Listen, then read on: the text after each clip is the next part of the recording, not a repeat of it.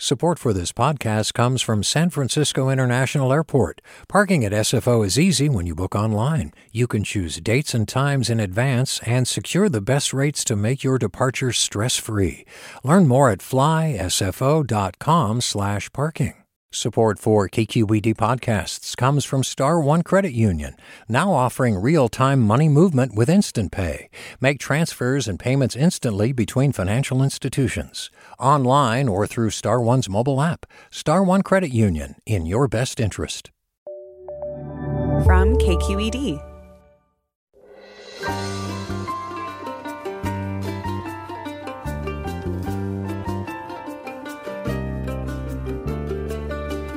From KQED Public Radio in San Francisco, I'm Mina Kim. Coming up on Forum, California changed its testing guidelines this week to deal with a surge in demand for testing that's led to, in some cases, a 2-week wait for results.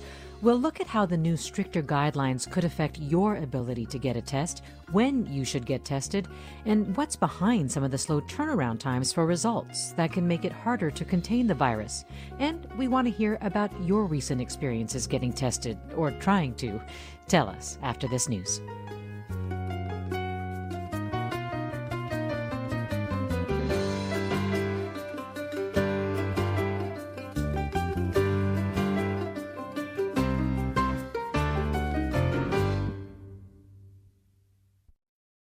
This is Forum. I'm Mina Kim. It wasn't that long ago when counties were encouraging people with or without symptoms to get tested for COVID-19 as they tried to get as many people as possible tested. Well, things have changed, at least for now. The state released new, stricter guidelines this week on who should be tested and when, as it contends with testing backlogs and some patients now reporting wait times of a week or more for results. We look at what this all means for California's ability to contain the virus, and we want to hear from you. Have you been tested? Was it hard to get an appointment or your test results? Joining us now is George Rutherford. He's professor of epidemiology and biostatistics and director of the Prevention and Public Health Group at UCSF's School of Medicine. Thanks for joining us, Dr. Rutherford. You bet. Good morning. Also with us is Catherine Ho. She's a healthcare reporter for the San Francisco Chronicle. Thanks for being here, Catherine Ho. Hi, sure thing. So start us off, can you tell us about these new state guidelines to help counties prioritize testing of patients, and what are some of the biggest changes they've made? Yeah, so these came out of the State Public Health Department this week, and they basically prioritize who is supposed to get their results back the fastest from labs. So the top priority right now is hospitalized patients. So those are people who are already very ill with pretty serious symptoms. Also near the top are residents at skilled nursing facilities and workers at skilled nursing facilities and other congregate care settings, so like jails and prisons. And the reason why is because those settings pose kind of a higher risk of the virus spreading to lots of people at any given time. Certainly, it sounds like they're responding to recent events. For example, at San Quentin, one of the things that I noticed was that essential workers, they used to be the top priority for testing. It looks like they've now been dropped down to tier 3. Why that? Well, the state is having, like many states, are having a lot of issues right now with just a lot of people trying to get tested. And so they're having to, unfortunately, kind of create this line system where, certain people are prioritized above others. And you've been finding that wait times for test results or even difficulty getting appointments for tests, that it's varying pretty dramatically. Can you talk about some of the different wait times that you've been hearing about? Yes, I mean, there's a really wide range, and sometimes it seems like it depends by the hour, how crowded some of these test sites are. So I've heard from some Bay Area residents who were able to get tested right away and, sometimes same day, and they were able to get the results back the next day. And I've also talked to a lot of people who had to wait a week to even make that appointment at a testing site near them. And so some people have had to go a little bit further away than they would have liked to find another site to get tested sooner than that because they didn't want to wait. And as far as the wait times for test results, that's kind of all over the place as well. So some are 24 hours, you can get those results back. And I mean, I've talked to some people who've waited a week and a half or almost 2 weeks to get their results back. Wow. And so it sounds like also that it will be much harder for asymptomatic people to get tested. They may have to wait longer to get their results because they're now kind of at the bottom of that priority list. Right. So labs are also using that in terms of determining whose results they're processing or whose tests they're processing first. But has this sort of variation or this increase in wait times, has it been really in the last few weeks? Well, we saw this problem very early on in the pandemic. I think when healthcare providers were still trying to set up their testing infrastructure and labs were still trying to get their capacity up. So this was a big problem back in, I would say, late March, earlier than that. And then it kind of got better around mid-April or so as some of these testing systems smoothed out some of the kinks. And then it started picking up again, I would say the last maybe 3 or 4 weeks. And I think that coincides with when we saw this most recent surge in cases start to pick up because more people overall are trying to get tested. And Dr. Rutherford, I mean, it's pretty clear that if you have to wait a while, if you're concerned that you might have been exposed, you have to wait a while to get an appointment and then wait even longer to get tested, that it can really disrupt your life. I mean, if you have to go to work or if you have to plan activities or appointments with friends or family or with dentists or physicians. But I guess in addition to that, I mean, I imagine it must also make it harder to contain the virus. Yeah, I mean, it's hardly an ideal situation. In an ideal situation, we'd want less than a day turnaround so we could move to contact tracing as rapidly as possible. So this slows everything down. And to the extent that people who are testing for because they've been exposed or because they have symptoms and are likely to be infected, to the extent that they don't self-quarantine after they get tested, waiting for the results, they could be walking around spreading the virus. And if you have to wait, say, up to 14 days for results, and that's when often you're told that symptoms will appear, I mean, I think people would be tempted to say, well, what's the point of getting tested if the turnaround is that long? And I guess that's definitely not a message you would want out there.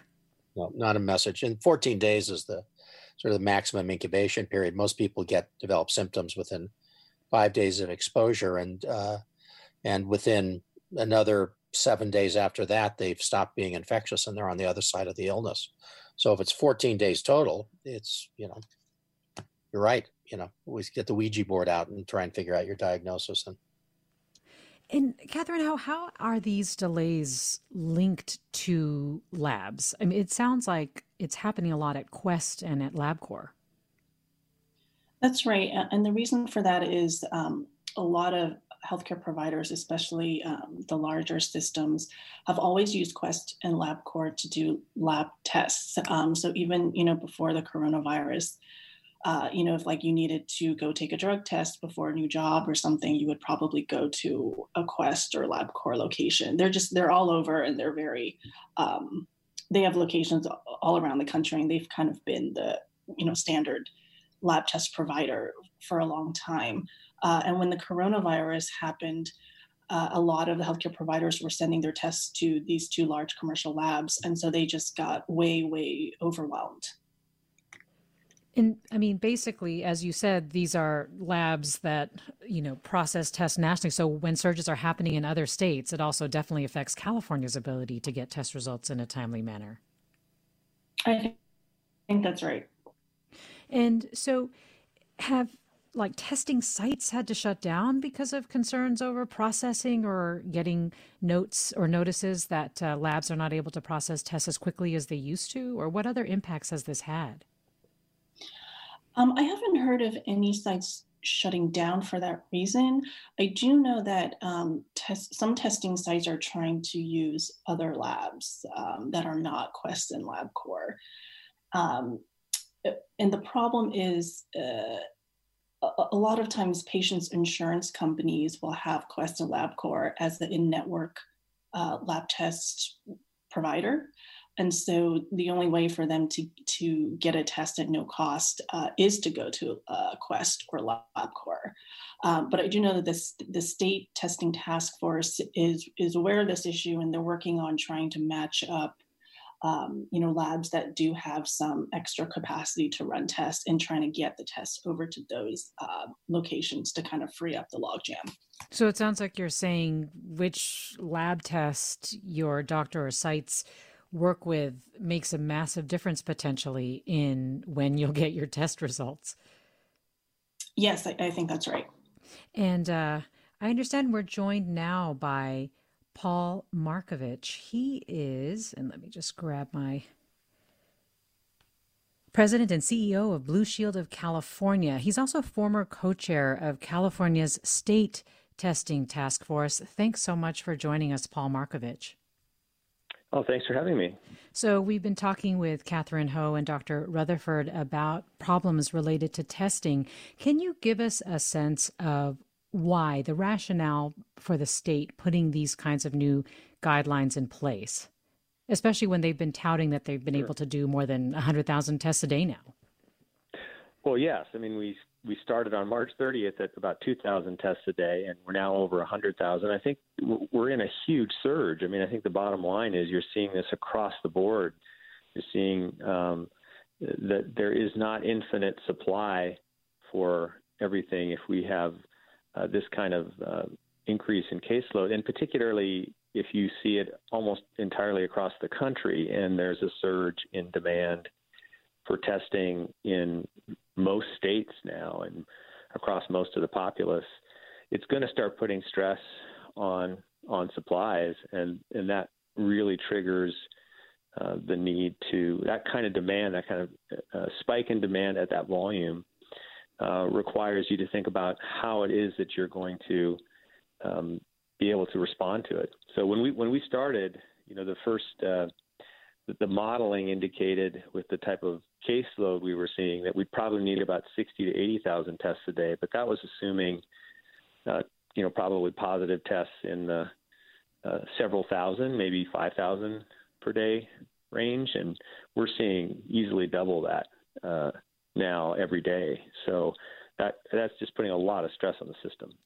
And when you say supplies, I mean, are you talking about the swabs, the reagents, things like that, like we heard about at the very beginning of this? Yes. Well, even just like if you speak to some of these manufacturers, they're now starting to see shortages in, small plastic parts like the tops of the small vials that the swabs go into. There's an incredible number of pieces, like there's something like 11 different plastic pieces that some of these manufacturers have to acquire and get and assemble in order to put together their testing kits. So there's just all the different supplies that go into creating this are getting stressed when there's this much demand simultaneously. So then do you think that number in terms of being able to conduct, more than 110,000 tests or so per day, that could be in jeopardy? I ask because there are some studies that are suggesting that California needs to be at like 3 times that number. Well, yeah, I don't think with the current type of test, which is a molecular PCR test, which is really just the kind that we often talk about, where someone gets a swab usually stuck up their nose and it's put in a vial and it's sent off to a lab. And they have these high throughput machines with robotics that run them through that kind of capacity that's there. I think with the type of supply chain that I think Catherine was talking about earlier, which is not just sending everything to Quest and LabCorp, but getting it to other labs and using techniques such as pooling in the right circumstances of specimens, I think we could get to 200,000 or so tests per day with those mechanisms. If we want to get materially beyond that, I think we're going to need technology breakthroughs on alternative testing methods. And there's a lot of companies working on those, but I think there are limits to how much we're going to be able to test just using the swabs with vials and the high throughput machines that exist today. Where would you say we need to be, though, to actually contain the virus or even suppress it? Well, I mean, I think we're going to have to get our positive test rates, down, or in terms of the number of positive cases identified, down closer to where they were before this surge. Because if you think about the game plan we had in place, I think it was generally to be able to test and contact trace and isolate and quarantine people, and the volume. So if you're getting 10,000 cases a day and you've got to contact trace 5 to 10 people attached to 10,000 people a day, you simply don't have the volume to keep up with that. Mm-hmm. And so probably the most important thing we can do is everyone should assume they're infected, and everyone should assume anyone they're engaged with in the public is also infected, and wear a mask, socially distance, wash your hands. I know it sounds trite, but it's unbelievably powerful, the best way we could contain this virus and still interact out in public. And if we can really rigorously do those things and then start to reopen in a prudent way, I think we can get the caseload back down. The testing volume demands could be more manageable. Contact tracing could be effective at those volumes. But we really need to bat the number back down closer to where we had it before, I think, in order for that to be highly effective. Yeah, I was seeing on CDPH's website a just over 7% positivity rate. Where does it need to be? Well, I mean, closer ultimately, to 5? Yeah, I would prefer to be at 5%. We could. I mean, granted, we're seeing positivity rates in Florida and Texas in excess in different areas in excess of 20%. So it obviously can be worse. We've seen that in New York too during their height of their crisis. So, granted, it could be worse than it is, but we'd certainly like to see it better than that. And I know the state is issuing new regulations requiring insurers to pay for the coronavirus testing for most patients. What is the hope that will lead to? Well, I wasn't a part of that decision for obvious reasons, since we run a health plan. But frankly, I'm just would love to see everyone who needs to get a test, including Blue Shield members. And so I haven't seen the regulations as of yet, not exactly sure what they say, but hopefully this facilitates making sure the right people are getting a test and they don't have a financial barrier to getting a test. And we're not bankrupting the state in the process. So I'm guessing and speculating that was the goal. That would make sense to me. And, from my vantage point, running a health plan, this is like the biggest crisis I've seen in my career in terms of public health. We want to make sure our members are healthy, and if they need to get a test, they get a test, and we'll cover it. How worried are you, as some experts are, about testing delays worsening when flu season hits? Yes. It's already not at an acceptable level in terms of the turnaround time, and that's been because there's been such a spike in demand, and it's stressed supplies and the operational volumes that can be handled.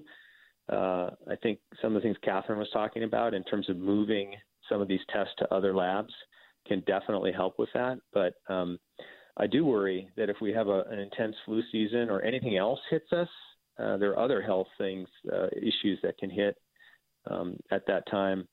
It can be a problem. I think that's why it's so critical for us, frankly, to do these what people call non-pharmaceutical interventions. Wear a mask, shelter in place when you can, socially distance when you're out there, wash your hands. It couldn't be more critical for us, because I think if we do that and we're disciplined about it, then we'll get this back under control and we'll be able to manage it more effectively in the fall when we're going to have to deal with other things.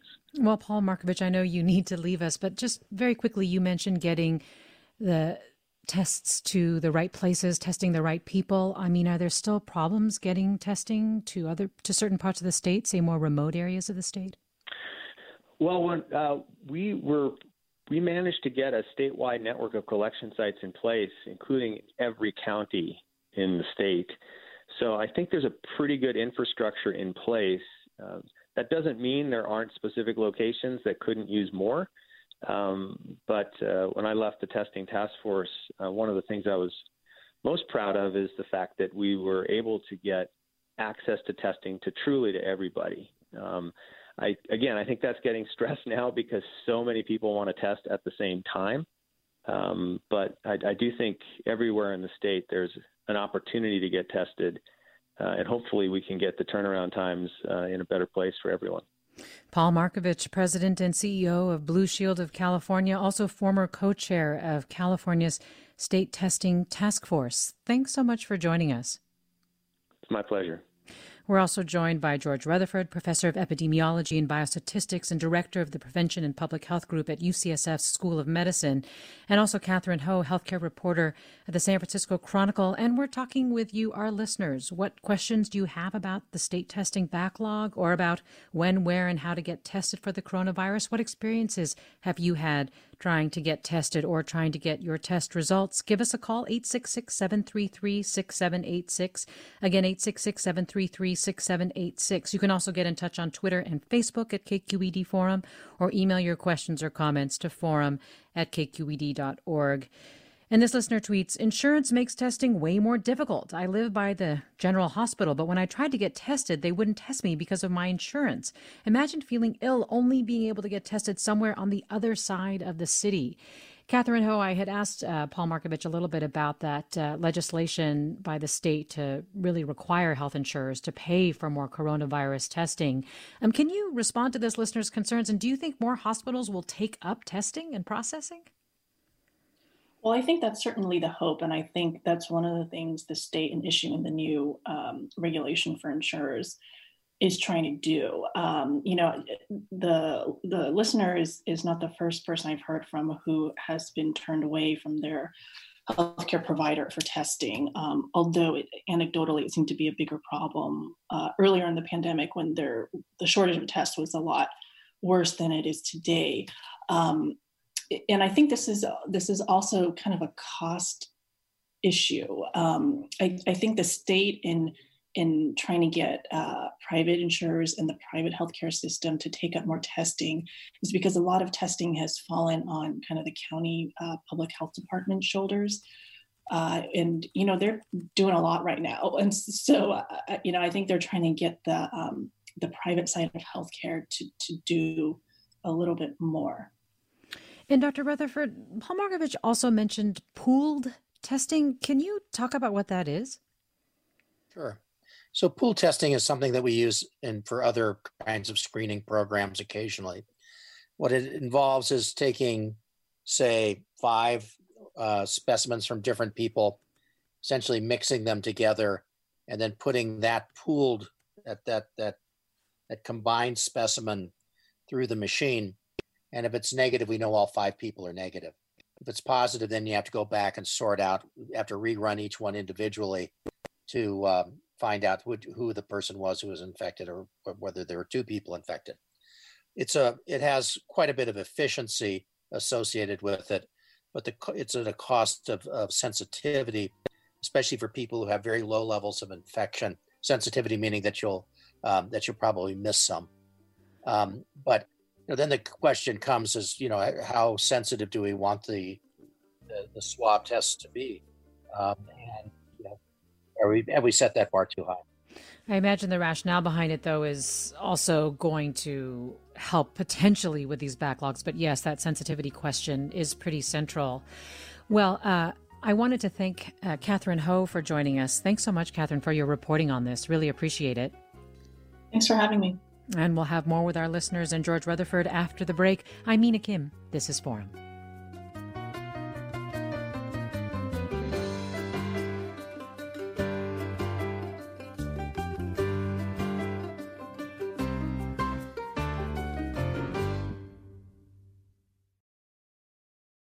You're listening to Forum. I'm Mina Kim. As some COVID-19 testing facilities across California face ongoing backlogs, state health officials adopted new guidance this week on who should get their test results fastest. Those hospitalized with COVID-19 symptoms may see results within a day, but other Californians, especially those who aren't symptomatic or are not essential workers, may continue to experience wait times of a week or longer. We're hearing about your experiences getting tested and taking your questions. To join the conversation, call 866-733-6786. Again, 866-733-6786.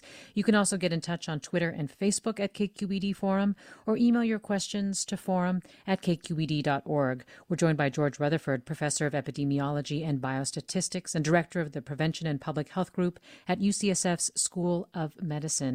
And our listeners, this listener wonders, Dr. Rutherford, I've been tested twice in West Oakland, the most recent just this morning, both times painless and easy.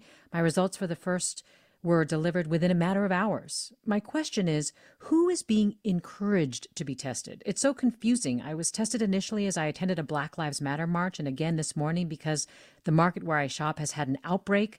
I have no symptoms and wanted to be sure. Isn't it most important to know who is contagious but not symptomatic?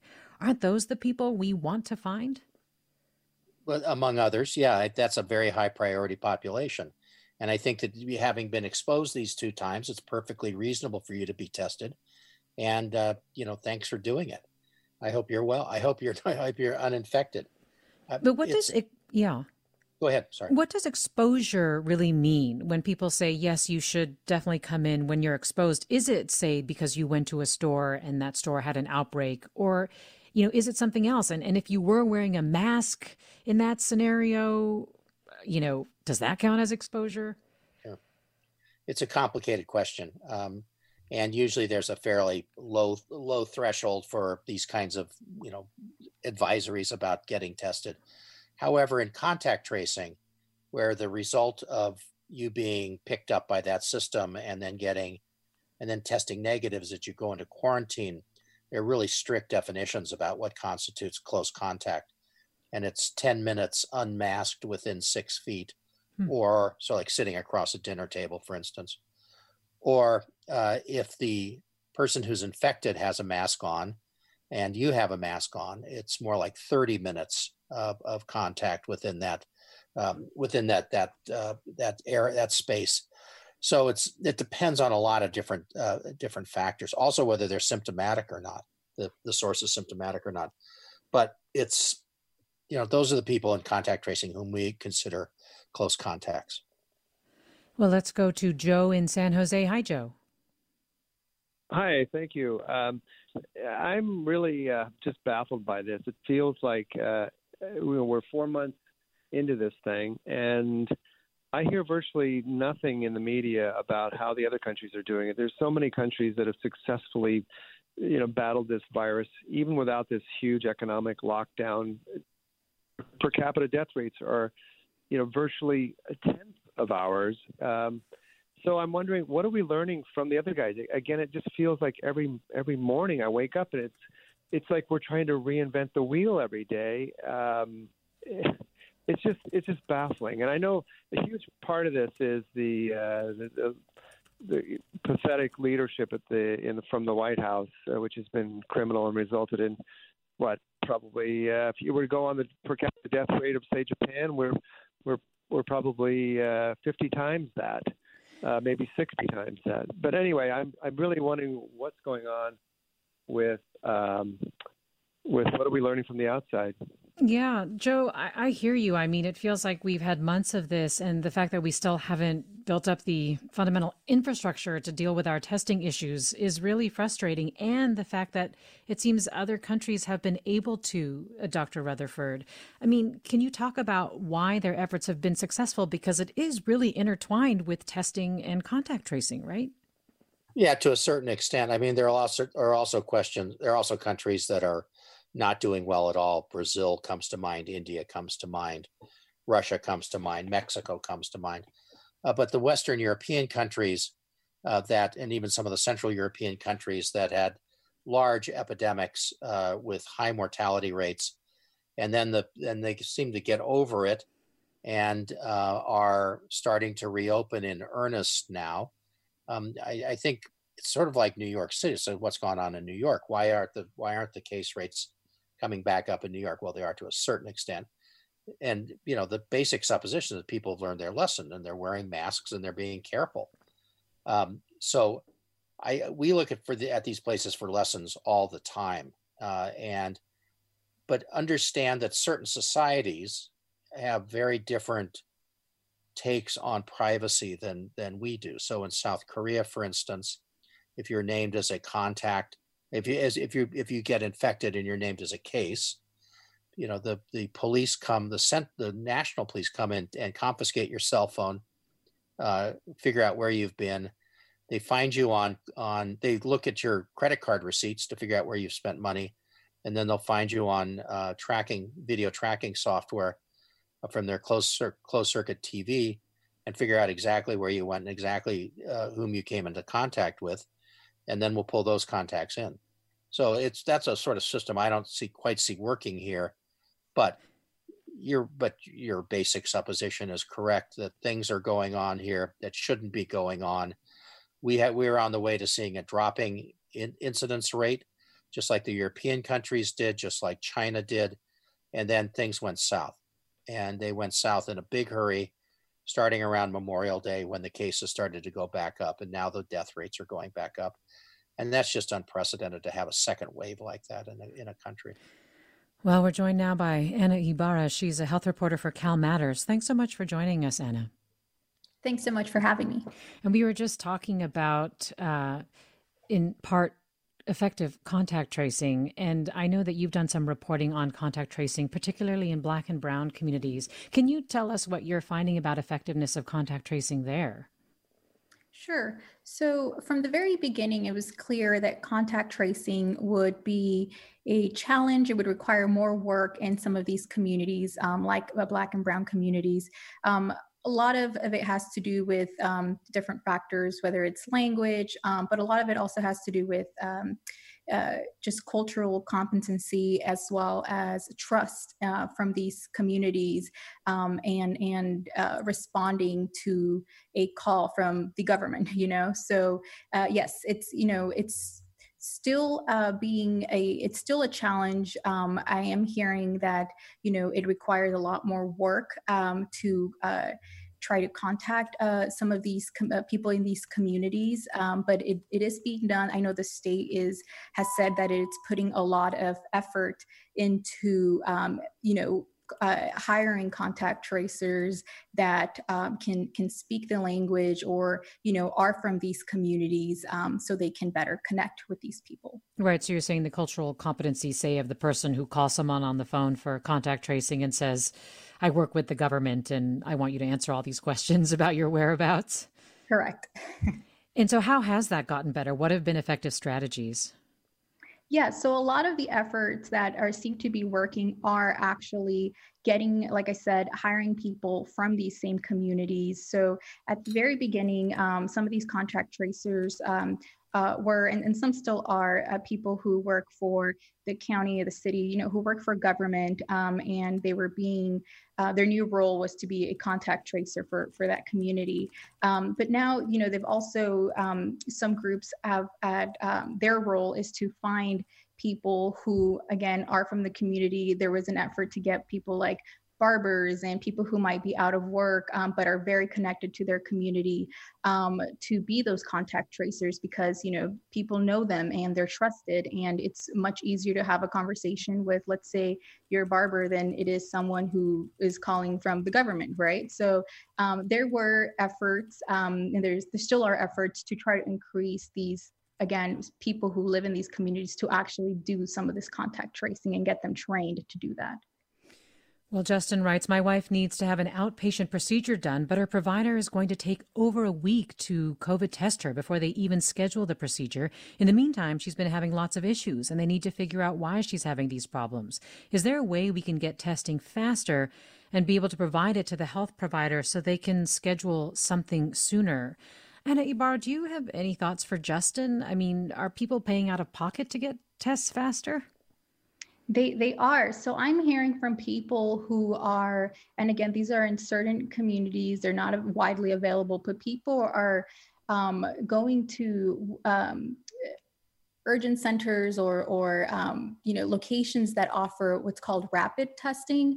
And so this is an out-of-pocket cost of I've heard $125 and $150. So the people pay this so they can get the results within an hour. So they stand, in lines and they the couple hours they're waiting to actually get the test done. But once they actually have this test, they get those results, and sometimes as quickly as 30 minutes.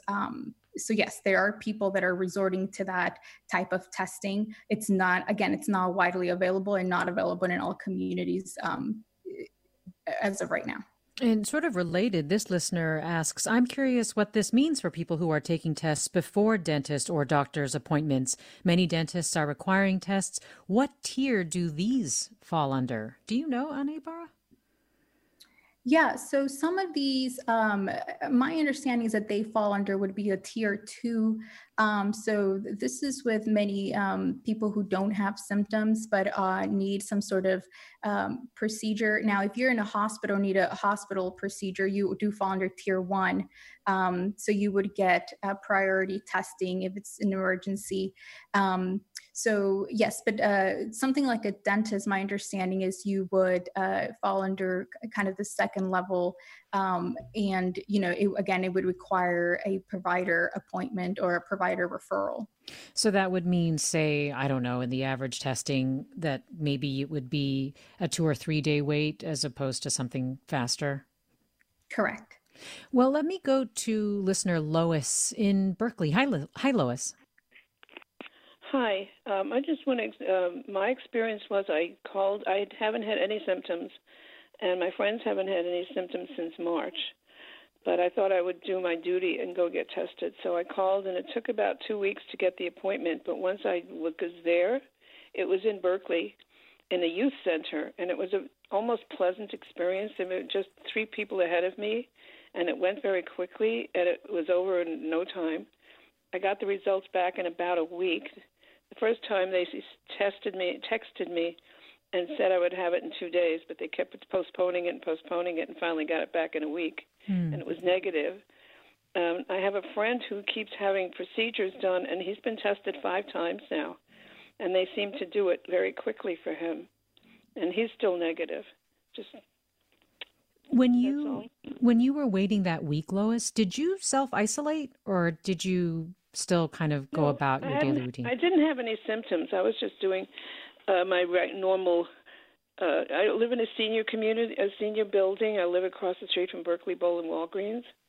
So mainly my life consists of once a day or so going across the street with my mask and my gloves and distancing when I get there, because they're very careful to only let 25 people in at a time in that big store. And I haven't had any symptoms the whole time. So I was just doing it to contribute to the statistics, really. Well, I'm glad to hear you were negative. And thanks so much for calling with your story. Okay. Bye. Well, this listener writes, as of 2 weeks ago, my employer, Apple Retail, offered weekly testing. This is offered in the form of home testing kits from Quest Diagnostics. Yesterday, I sent off my second test. FedEx is being used for shipping. The home kit test instructions are simple, and the test kit is easy to use. I received my first test results negative 2 days later by email. The test kit instructions state that if test results are positive, I would be contacted with a phone call. George Rutherford, what can you tell us more about these home test kits? I'm assuming they don't use sort of the nasal swab system, first of all. And second of all, how accurate do they tend to be? And what's the status of making these, more available? So, they're actually home collection kits, and the tests are done in a regular laboratory. So what you're doing is collecting the samples. Most of them use nasal sort of. Oh, they do. Okay. Not nasopharyngeal, but just nasal swabs in the lower part of your nose, and it's a kind of Q-tip swab, and you run it around both sides of your nose, and break it off and send it in. They're pretty accurate. They're not bad in the grand scheme of things. The problem is whose nasal swab is it? And if you absolutely have to have a negative one, why don't you, are you sure it's not the dog's? I'm not being facetious here. But there are questions of provenance in these things. And so that's one of the issues with them. And one of the things that I had been hearing about is, saliva tests, right? These sort of spit tests. Yeah. How do those compare? Those are a little less sensitive, but they're a lot easier to collect, and it's the sort of thing that you could do that you can do daily if you wanted to. It's not going to, obviously it's not going to wear out your nasal pharynx. One of the concerns is that the more and more you start scrubbing the nasal pharynx with these swabs, you're going to start getting erosion and bleeding and things. But the salivary ones are they have somewhat lower sensitivity, but they are a lot easier to collect. And interestingly, I've been hearing health experts saying that frequency of testing and a quick turnaround time is almost more important than accuracy, especially right now when you're still in the process of trying to get a handle on the disease. That's fair. I mean, accuracy within bounds of, between 80 and 90%. It's not, if it's completely inaccurate, it's useless, right? But it's trying to keep it up. There's you have a little bit more give in accuracy. And if you're trying to really establish that someone is absolutely uninfected, then you're going to want to test them a couple of times. Like, for instance, some colleges are looking at that. Residential colleges are looking at that as people come in. And just to mention colleges, as residential colleges start to want to have students returning to get them tested, that's going to create another big run on the system here in about a month. Well, let me go to caller Tracy in Hayward. Hi, Tracy. Join us. Hello, how you doing? Thank you for having me on. I have a question, and I also have my experience.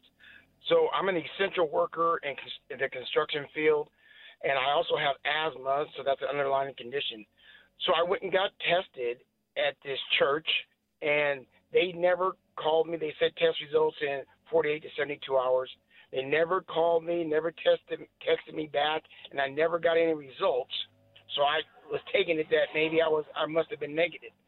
Then I went and got a month later, I went and got a antibody test with Quest Diagnostics because a friend of mine, he's an acupuncturist, and he got his, and he tested positive for the antibodies. And so then I got my results back within 72 hours, and I tested positive for the antibodies. And I was wondering, I never had coronavirus, but then I remember back in December, late December, I had the flu, and it was a really bad flu, and I was knocked on my butt for like a week, and it took a long time for me to recover. So I was wondering, I guess the coronavirus was here in December, and how accurate is the antibody test, and is my immunity, how long will that be? Thank you so much. I'll take my answer off the air. Tracy, thank you so much for sharing your story. Glad you're okay, and also great questions. Dr. Rutherford. Sure, you wrapped them all the big immunology questions up into one. You probably did not have coronavirus in December. If there were any cases in the United States at that point in time, might have been one or two. We're trying to learn a lot more about the early history of coronavirus, both in China as well as in North America. And while we think it was probably here in January, December would be a kind of a push.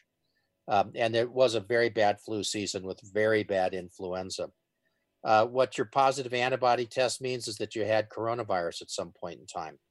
I'm guessing by the fact that you're out doing construction work that you're not 75 years old. So you should, you may well have had asymptomatic infection. And I think that's probably the best part. And you may well have been positive when you got tested at the church. And that's unfortunate that they didn't call you with your results, or else that would have helped piece this story together a little bit better. In terms of immunity, not everybody who gets coronavirus develops immunity, the right kind of immunity, which are called neutralizing antibodies. We're learning more about some other types of immunity, and we've yet to see a true case of reinfection, although we look for them very hard. What would appear from the other coronaviruses, the ones that cause common colds, the alpha coronaviruses, as opposed to this one, which is a beta coronavirus, is that immunity is pretty transient. It lasts for a period of a few months. So what I would encourage you to do when you go out to your construction site is to make sure you wear a mask and make sure everybody around you is wearing a mask too. In terms of his ability to get an antibody test, I mean, how how easy is it to get one of those? And, is that a good option if you really want to find out about your immunity or potential to have had coronavirus? They're not easy to get. And often people who get antibody tests, I'm kind of curious how he managed to pull it off. It's quite a feat. They're really done diagnostically for people who've had kind of odd symptoms, have pulmonary emboli or sort of small clots, otherwise unexplained, trying to figure out if, because you can get that as a somewhat later phenomena in the course of a COVID infection, whose swab may have turned negative. And so you're still trying to dig out and look for evidence of the infection. That's one reason you get them. Another reason you get them is for people who are going to donate plasma, that is convalescent plasma, that is being given to people in very advanced stages of deterioration and intensive care units. That's a kind of like a blood donation where they're donating their antibodies. But they're not a lot of, they're not that easy to get, and they're used in relatively narrow circumstances. Well, Victor writes, recently I helped a family member schedule a COVID test at the Pier 30 location in San Francisco due to language barriers. First off, the appointments are backed up 2 weeks. Second, when I told him to go ahead of his appointment, he was turned away and told only firefighters, police officers, etc. would be allowed to get tested on the spot. I had previously done exactly that and was allowed to get tested ahead of my appointment, and I was not asked if I was an essential worker. My final point is that the website is only in English, and it makes it very difficult for anyone seeking testing who does not speak English. And in your reporting, have you heard stories like this? Yes, absolutely. So he makes two good points. There's, the language barrier. When you do go on some of these sites to try to set up an appointment, not all of them do have an option for another language other than English. There are people who have told me they've now getting tested for a second or third time, and they do share that their, second experience is much different than their first. So, if they were able to get an appointment quite easily the first time, they notice that the more recent, their second try is a lot more difficult. They are having to wait longer to find an appointment. And again, the results are also taking longer. So yes, people are definitely seeing the difference, especially now that people are being tested more than once. Well, let me go to Linda in Palo Alto. Hi, Linda. Yes, hi. Could you tell me how and where these saliva tests are available or being made publicly? Because this is the first I've heard that there is a saliva test, and I've been listening to both KQED and other places, and I haven't heard of this before. So it's where is it available, and how is it processed? You go again and turn it back to your doctor, or you can see it like a pregnancy test. It's available to you right away. So that's the first question. And the other thing, just an observation, that listening to one of your shows on KQED, they were talking about in the United Kingdom, they're doing some research about getting their antibodies from an animal source, being alpacas and llamas and this sort of thing. And I thought that was strange, but they said it's very close. Their antibodies are very close to ours, and that was astounding to me. So going back to the first question, Linda, how thanks. are these available for oral saliva testing, and how are they processed? Thank you. Dr. Rutherford. Well, unless you're a Major League Baseball player or play for the NBA or Major League Soccer, you're not going to be able to get one. Those are the people who are getting them right now. At least that's my understanding of it, all in the little bubble they've created in Florida for professional sports and Arizona. They're not available in Northern California, to my knowledge. The way they're processed is that you're actually looking for the same stuff. You're looking for viral RNA. So it's a polymerase chain reaction test, just like the nasal swabs. I haven't heard this about the alpacas and the vicuñas and the guanacos and the whatever the other one is, the llamas. But it's interesting. There's a lot of new therapeutics and infectious diseases involve monoclonal antibodies, which can be either of human or other origin. And we use a lot of historically, we've used a lot of antibody therapy from other species, like horse serum for certain things and those kinds of things. So it wouldn't surprise me at all, but it's an interesting story. I got to dig it out now. Well, Marilee asks, how accurate are the tests now? I mean, we had heard quite a bit about false negatives. Is that still a big problem? It is to us. I mean, so we're talking about the swabs, the test for RNA, tests even. right? Yeah. There are problems with collection where you don't get enough of a specimen. But there's just sort of an inherent issue with any of these tests, especially with people who have very, very low levels, that there could be false negatives. And there's a kind of a perfect, where people have tried to model out what's a perfect time to get tested after exposure, and it's sort of on the order of 5 to 7 days, where the risk of false negatives is lowest. Antibody tests are another issue, and if you screen large numbers of people with antibody tests and where the background prevalence is very low, the predictive value of the positive predictive value of those tests can be not great, meaning that if you have a positive test, probably half of those are really false positives. But that's a much more complicated question. Well, Dr. Rutherford, we just have 30 seconds, and I'm wondering if you could just give me your assessment of testing. I mean, nationally, the feds say testing is on track. The state touts it's 110,000 or so tests, while also releasing these new guidelines. I mean, where are we at with this? We're way behind, right? There's no way testing is on track. I mean, I don't know if you saw the pictures of Dodger Stadium, which as a Giants fan kind of did my heart good. But these gigantic lines of people trying to get tested over the 4th of July weekend. There's no way we have enough testing available. We've been behind the 8 ball since the beginning with this. We kind of caught up for a little while, but now with new cases, new surges in infection, where we got a ways to go to dig out of it. But people should still seek it out. If it's indicated, absolutely yes, but don't seek it out just to figure out if you can go to a party that night.